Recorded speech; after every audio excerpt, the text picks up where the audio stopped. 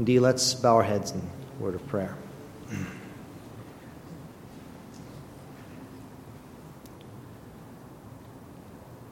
Lord, it is touching to be reminded of your Father heart.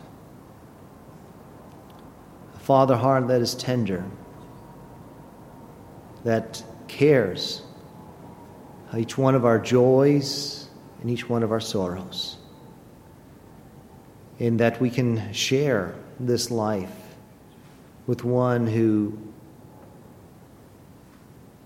purely is interested in our good. Lord, you know our joy as we see souls who have turned from the things of this world that could never satisfy and have made right and found peace in their Savior. Lord, we pray for a blessing that they can grow in deep roots and bring fruit to your honor and glory. We pray for those who are struggling with illness and for whom that struggle is not a short-term thing. Lord, we pray specifically for Sister Olga and Sister Monica and for Vanessa Taba in Windsor and many others, Lord, who are struggling. Encourage them. Lord, thou art the great physician. Thou art able even to bring relief and healing and give wisdom to those who are in charge of their care and comfort and strength. Lord, we pray for those who have lost loved ones. And Lord, thou art a father to the fatherless, a husband to the widow. Thou alone canst meet the deep ache in those hearts. Father, we are so thankful that as we go through this life,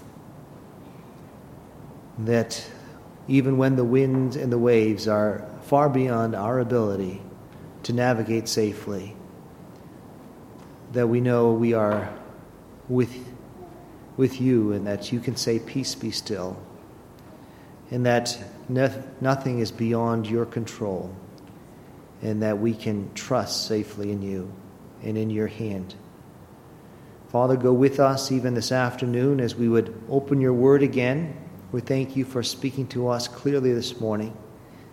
We pray, Lord, that once again, that your word would penetrate our hearts, that it would lay bare the thoughts and intents, and that it would minister what we need, as only your Spirit can do.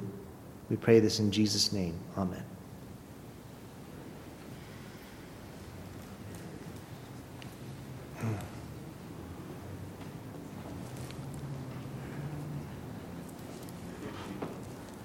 I've been reading through the Bible chronologically, and it's been very helpful to me to understand a little bit of how things fit together. And one of the passages that the Lord laid on my heart to share is found in the book of Jeremiah, the prophet Jeremiah chapter 6. Jeremiah chapter 6.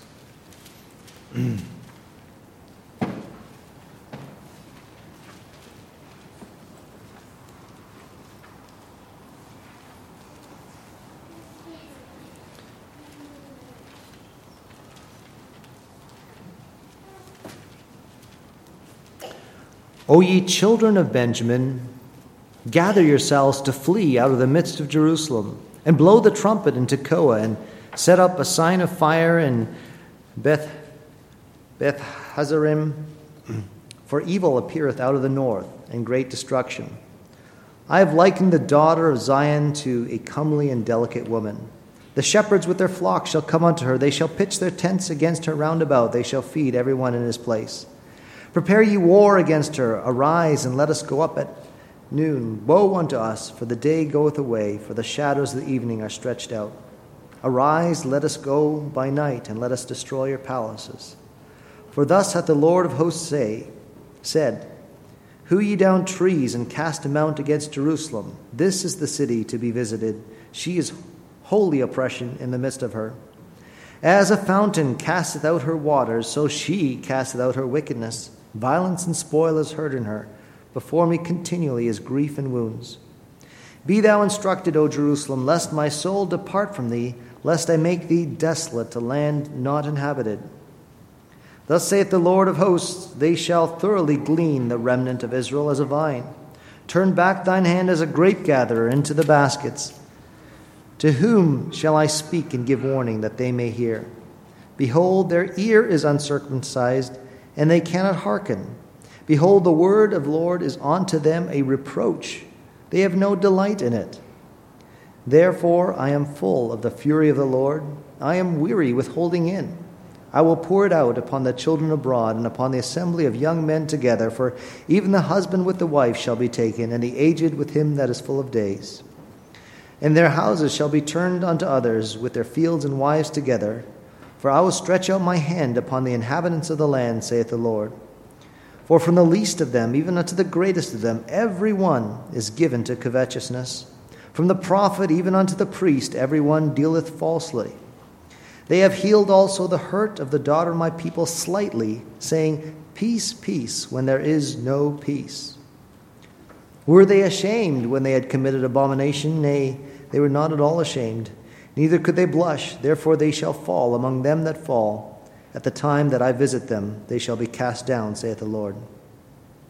Thus saith the Lord, stand ye in the ways and see, and ask for the old paths, where is the good way, and walk therein, and ye shall find rest for your souls. But they said, We will not walk therein. Also I set watchmen over you, saying, Hearken to the sound of the trumpet. But they said, We will not hearken. Therefore hear ye nations, and know, O congregation, what is among them. Hear, O earth, and behold, I will bring evil upon this people, even the fruit of their thoughts, because they have not hearkened unto my words, nor to my law, but rejected it. To what purpose cometh there to me incense from Sheba, and sweet cane from the far country? Your burnt offerings are not acceptable, nor your sacrifices sweet unto me.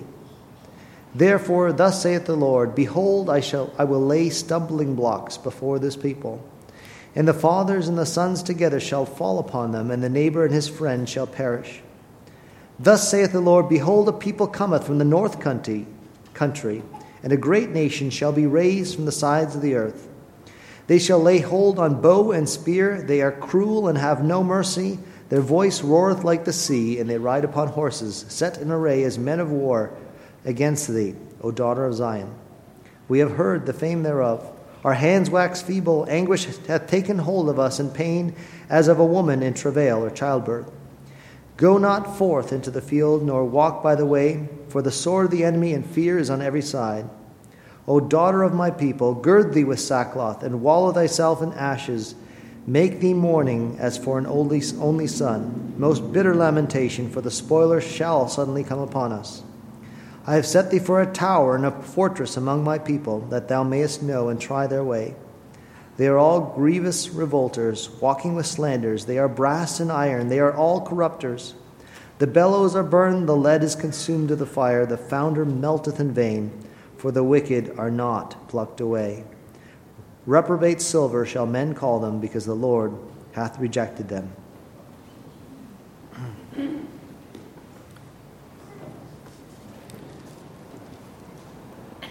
A very sobering passage indeed, in which the prophet Jeremiah cries out and this warning to the people of Jerusalem. Jeremiah begins by saying he was called to this message during the days of Josiah and his son Zedekiah. If you think about it, that's somewhat surprising, because Josiah was a king who was very much after the heart of God. In his days, they discovered the Bible. The Old Testament had been lost for many generations. And as he set out at a young age of 18 to clean up the temple, they discovered the Word of God and brought it to him. And he was very much repentant when the Word was read to him, and he realized that the things that were written in the book, the laws that the people had broken, the curse, the the warnings God had given to those who would break those laws, he realized that they were in big trouble with God. And he humbled himself. He repented. He asked God through the prophetess what they should do. And because of his humility, the Huldah the prophetess said, because your heart was tender, because you did respond, then I will still hold the people accountable. There will still become this time of destruction and punishment because sin will be punished, but I will not do it in your days. And Josiah didn't leave it at that. He went into the temple. He called all the people, small and great, into that temple. And he stood before them by the pillar, and he made a commitment, a covenant to God that he would follow God with all his heart and all his mind and all his soul, unreservedly. And all the people followed suit, and they also made that same commitment. And he was very thorough, and he took every single idol, and he didn't just throw it in the garbage heap. He ground it to powder. He put it in the river. He mixed it with dead men's bones so that it would be defiled and couldn't be reused. He was very thorough, and not just in Jerusalem, but went all the way through the land of Israel, pulling down, destroying, grinding to powder every single idol that was an offense to God. And here we are. You know, the Bible is not a fairy tale. Most fairy tales end with, and they lived happily ever after. And when I would read that story in Sunday school, it seemed like one of those happily ever after endings. You've got a young king, making the right decision, responding in the right way before God, and leading not only himself, but the whole nation in a thorough repentance and a commitment to follow God. And we say, wow, isn't that great? Now finally, after generations of evil and violence and idolatry, they're on the right path. And finally, things will go right. And of course, maybe the children's Sunday school story will end there. But when you continue reading in the Bible, it doesn't end there. And here in Jeremiah, we have the prophet speaking to most likely that next generation. And it seems that this repentance did not last. It seems that despite all of Josiah's thoroughness in trying to uproot every single idol, he could not uproot the idolatry within the heart of the people. Despite his example of being humble and repenting publicly before God and leading them to the same, it did not change that next generation's heart set. It didn't change his own son's heart. And here we are, and Jeremiah is speaking to the next generation. He's saying, judgment is coming. Get ready to leave. You're going to see the signal fires from Tekoa and Beth Hazarem, some cities a little bit to the southeast. And I am going to send, God says, an army from the north. They're going to be ferocious, and they're going to put siege works against your city, and they will destroy it.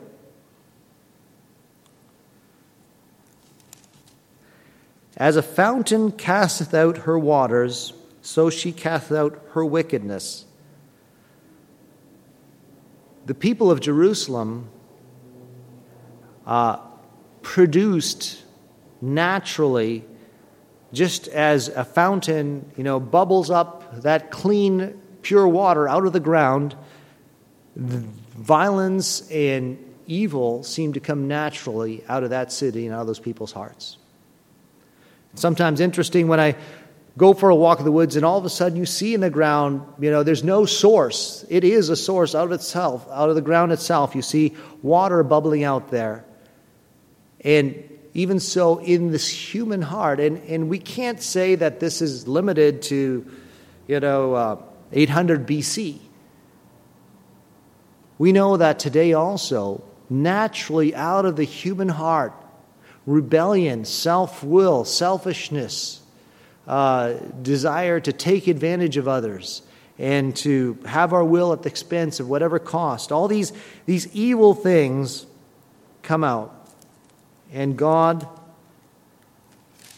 is going to judge that. From the least of them, even unto the greatest of them, every one of them is given to covetousness. Even from the prophet to the priest, everyone dealeth falsely. Now, here's a sin that we don't hear preached about that often. And yet, this sin of covetousness is actually right in that list in the New Testament where, sometimes we look, well, what are the unforgivable sins?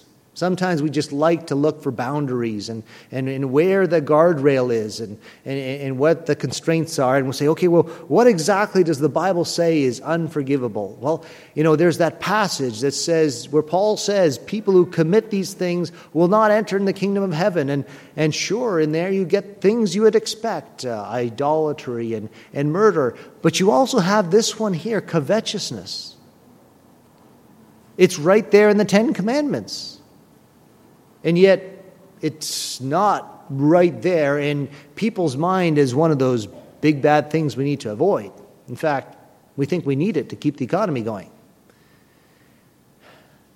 But in God's eyes, covetousness equals idolatry.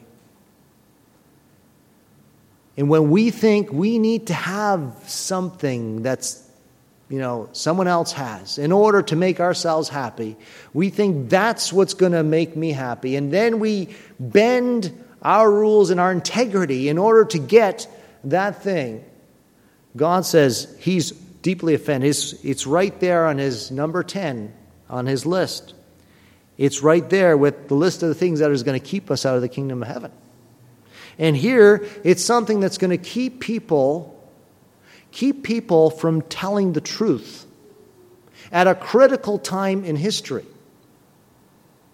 We have the spiritual leaders that need to warn the people who have strayed, who had good leadership and have gone back to evil, and judgment is coming. The Assyrian superpower is already building. It's like just a matter of time. And they need to be warned, but the prophet and the priest, from the greatest to the least, are silenced because they don't want to lose. Their integrity is compromised because they don't want to lose, whether it's financial gain in this case, or certainly we know from Jeremiah's personal experience what kind of reward he got for telling the truth to Zedekiah, being thrown in the pit. And instead, they gave says, they have healed also the hurt of the daughter of my people slightly, saying, peace, peace, when there is no peace. So,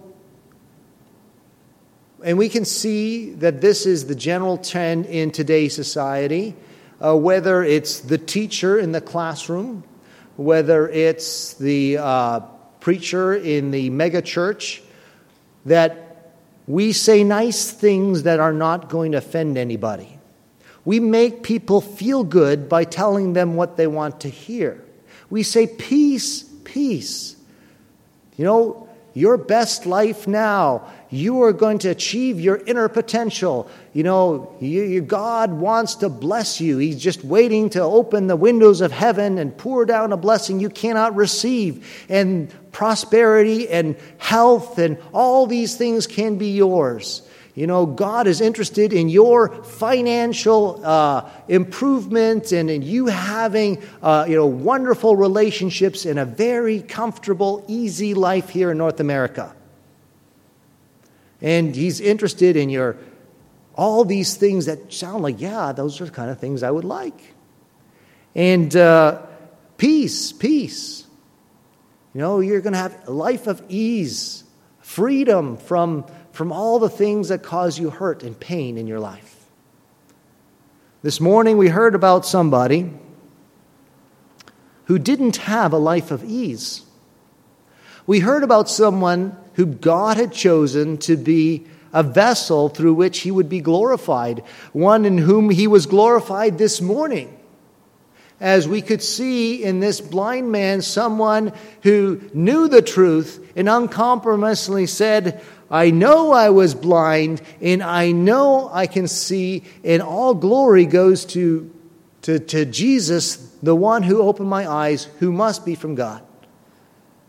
As we need to also clearly testify that I was blind and now I see, thanks be to God alone. He went through suffering to get to that point. He went through, I don't know how many decades, it was at least 2 or 3. I don't know what the of age is in the New Testament times, in order to be that vessel of glory. Apostle Paul was chosen to be a vessel. And God said, I want him to know what things he will suffer for my name's sake. That doesn't sound like peace. It doesn't sound like prosperity and health and wealth. It doesn't sound like God's interested in us having a comfortable life here. God's interested in being glorified in our lives. And often that means conflict with the world system. It means showing that our priorities don't align with the covetousness of this world, that we actually are interested in God's glory more than we are not being kicked out of the synagogue, and that we are willing to stand up for truth, but these prophets were not. Healed slightly.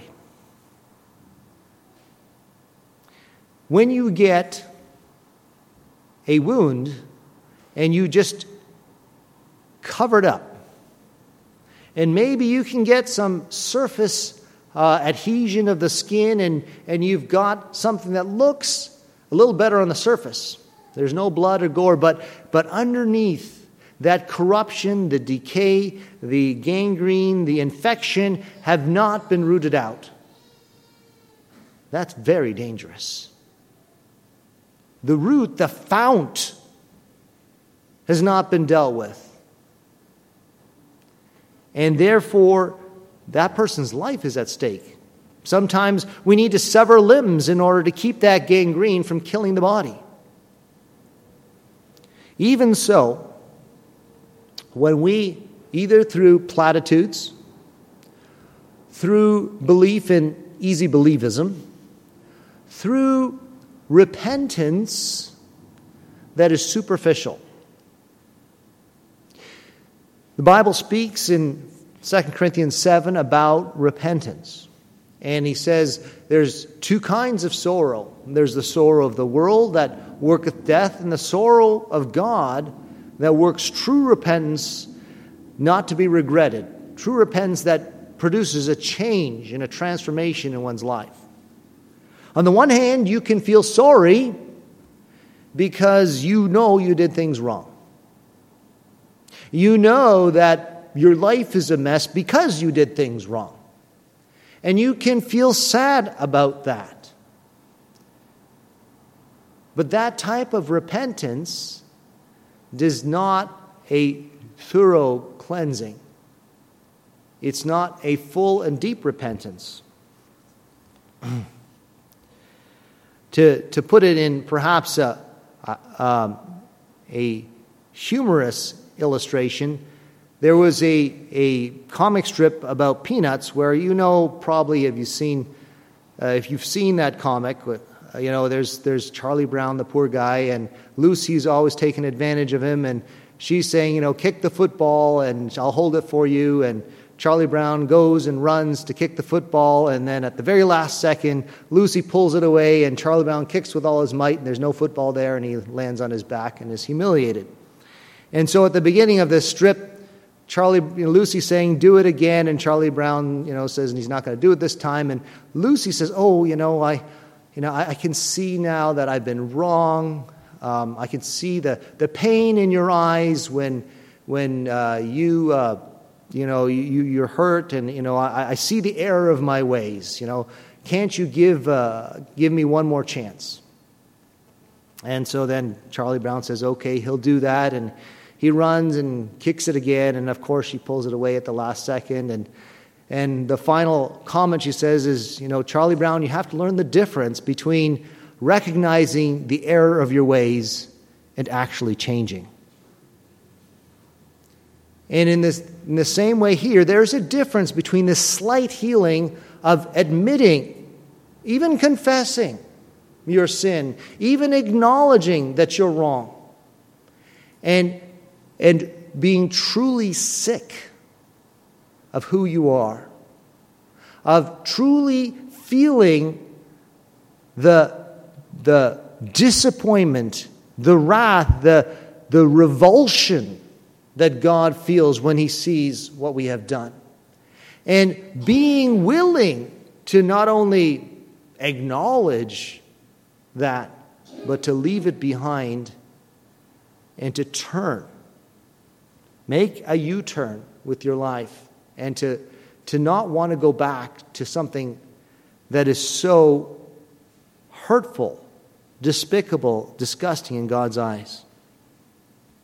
True repentance produces things in our life. For one thing, someone who is truly repentant isn't looking at other people and saying, yes, I know I did this wrong, but do you know what they did? Yes, I ate this fruit, but this woman that you gave me, God, she gave it to me. Yes, I took the fruit, but this serpent beguiled me. Yes, I did this, but do you know how I was provoked? Do you know what my kids do? Do you know what my brothers and sisters do? Do you know what my spouse did? Do you know what, and we come up with excuses. Do you know my circumstances? A true repentance takes ownership for your own sin rather than exposing someone else's. And if we want to get right with God, we're not going to get there by pointing out other people's failures. If we want to get right with God, we need to get honest about the fount that is within.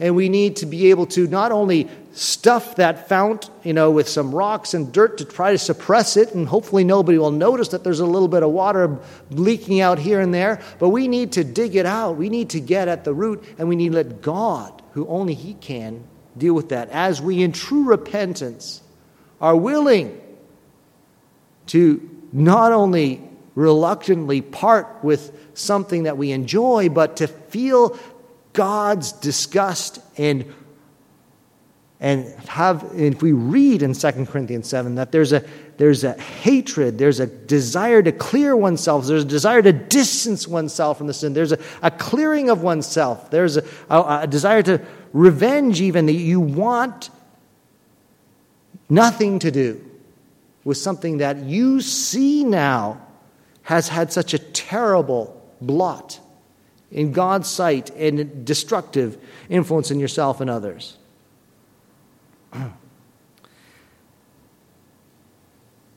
We don't want slight healing. We don't want pretender repentance. We don't want surface healing without dealing with the corruption within us. Speaks here about stand ye in the ways, and see and ask for the old paths, where is the good way, and walk therein, and ye shall find rest for your souls. This is not saying that we should always do what used to be done. But you can understand in the context here that one generation ago, there was a man named Josiah who wanted to distance himself from sin, who was uncompromising with destroying every idol, who was tender-hearted and repentant at the Word of God. And that's the old way that we want to get back to. Not a modern way, a postmodern way, a relativistic way where everybody's kind of right if we interpret it in the right frame of mind and we can just all get along. But rather, we go back to a way where there is truth that is uncompromised. There is one truth, and He is the way, the truth, and the life. And there's no name under heaven by which we may be saved other than the name of Jesus. We thankfully can point to those who have been faithful before us, those who have been uncompromising. And time has proven often those who remain faithful and those who may be swayed. And we want to follow those examples that are true. And the ultimate example is Jesus, who is the way and the truth and the life. The problem was these people knew those ways. They had seen in their own lifetime and in their near memory of only one generation past, those who had been uncompromisingly faithful, those who had repented sincerely, and they said, "We will not walk therein." They heard the warning sound that God had given through the prophets, through Jeremiah himself in this very passage, and many others that you can read in parallel passages, that God was sending multiple prophets, warning them of the same things. And they heard the trumpet of God's word, and they said, "We will not listen." And now we hear, the same thing that we heard about this morning. "To whom shall I speak and give warning, that they may hear? Behold, their ear is uncircumcised, and they cannot hearken. The word of God is unto them a reproach, and they have no delight in it." This morning we were warned that about being blind. And the warning is that we are accountable because we have seen. Here we are also warned about being deaf, about not wanting to hear God's word, to have no delight in God's word, that it's just not as exciting as the latest show.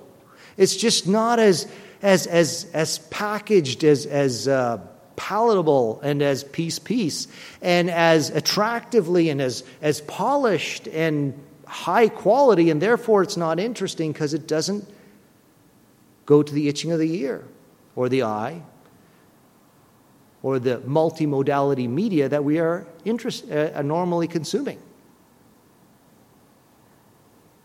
God says,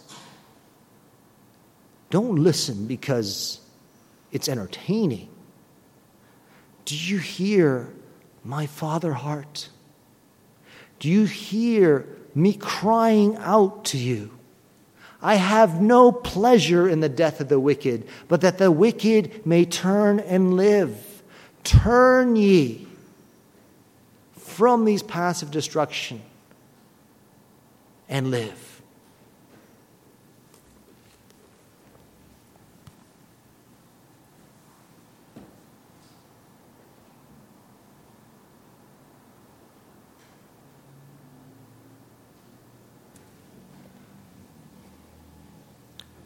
Wisdom's highest, noblest treasure, Jesus lies concealed in thee.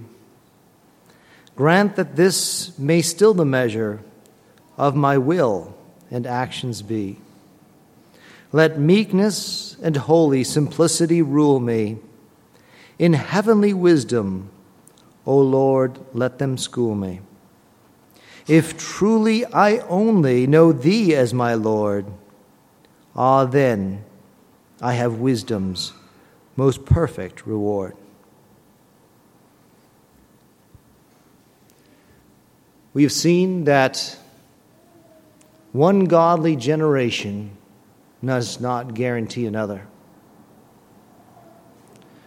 We've seen that there is a fount of evil that we need God's help to deal with.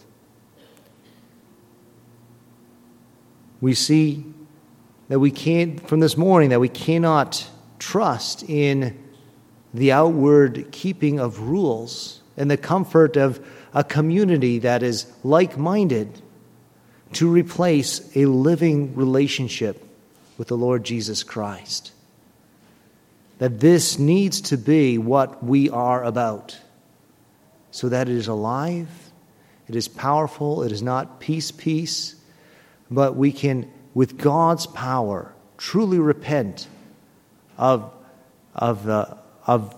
be changed and transformed rather than conformed, in that we can know Jesus and be changed through dying and resurrecting with him. With that, we conclude this afternoon service.